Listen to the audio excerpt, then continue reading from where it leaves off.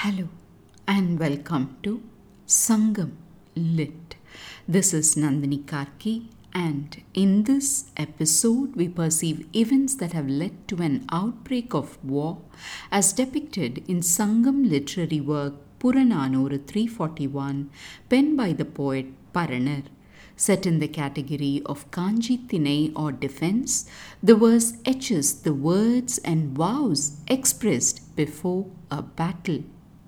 வேந்து குறையுறவும் கொடான் ஏந்து கோட்டு அம்பூந்தொடலை அணித்தலை அல்குல் செம்பொறிச் சிலம்பின் இளையோள் தந்தை எழுவிட்டு அமைத்த திண்நிலை கதவின் அரைமண் இஞ்சி நாட்கொடி நுடங்கும் புலிகணத்து அன்ன கடுங்கன் சுற்றமொடு மாற்றம் மாறான் மரளிய சினத்தன் பூக்கோள் என ஏஐ கயம் புக்கணனி விளங்கு இலை பொழிந்த வேளா மெல்இயல் சுணங்கு அணி வனமுலை அவளோடு நாளை மனம் புகு வைகள் ஆகுதல் ஒன்றோ ஆரமர் உழக்கிய மரம் கிளர் முன்பின் நீல் இலை எக்கம் மறுத்த உடம்பொடு வாரா உலகம் புகுதல் ஒன்று என படை தொட்டனனே குறிசில் ஆயிடை களிறுபுற கலங்கிய தன்கயம் போல பெருங்கவின் இழப்பது கொல்லோ மென்புணல் வைப்பின் இத்தன்பனை ஊரே. Further details are rendered to us about the scenario involving the refusal of a maiden's hand in marriage. The poet's words can be translated as follows. Even though the king pleads with him, he renders not. He is the father of that young maiden with uplifted loins covered with beautiful flower garlands and adorned with edged strands, a girl who wears red-spotted anklets. Above her father's sturdy doors, bolted with strong locks and walls cemented with clay, flutters his victorious flag. Akin to a tribe of tigers stand harsh-eyed his relatives. He is not one who will change his mind, that man of hostility and anger. He now commands, wear your flowers, and enters the pond. As for the king who came to him, he declares, tomorrow is the day when either I marry and embrace the palace-potted bosom of the gentle maiden adorned with radiant jewels, or after fighting with immense strength in the great battlefield, leaving behind this body that accompanies not, filled with scars born of resisting long blades of spears, I enter the higher world. And he readies his weapons. So, akin to a clear pond that is muddied because of enemy elephants, this cool and fertile town with delicate fields is about to lose its great beauty. Time to explore the intricacies.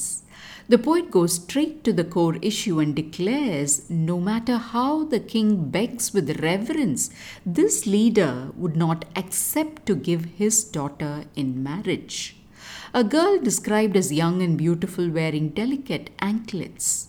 Next, the poet turns to the image of refusal that is reflected in the bolted fort doors of this girl's father, fluttering with his flag of victory.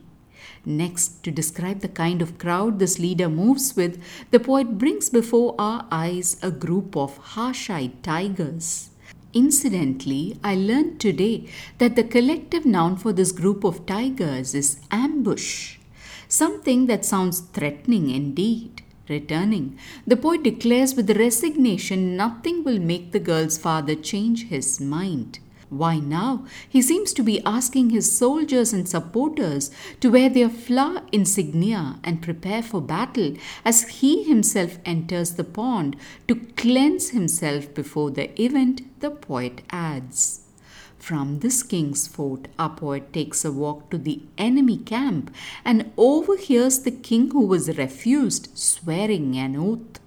He vows that either he will marry the girl he sought, or he will fight till the end and leave behind his battle-scarred body in this mortal world and move on to the higher place. A clear declaration of do or die, it looks like. Now the poet concludes that given these developments, it seems certain that the beautiful farmland town with many riches is about to be ruined like a pond into which an enemy elephant has been let loose.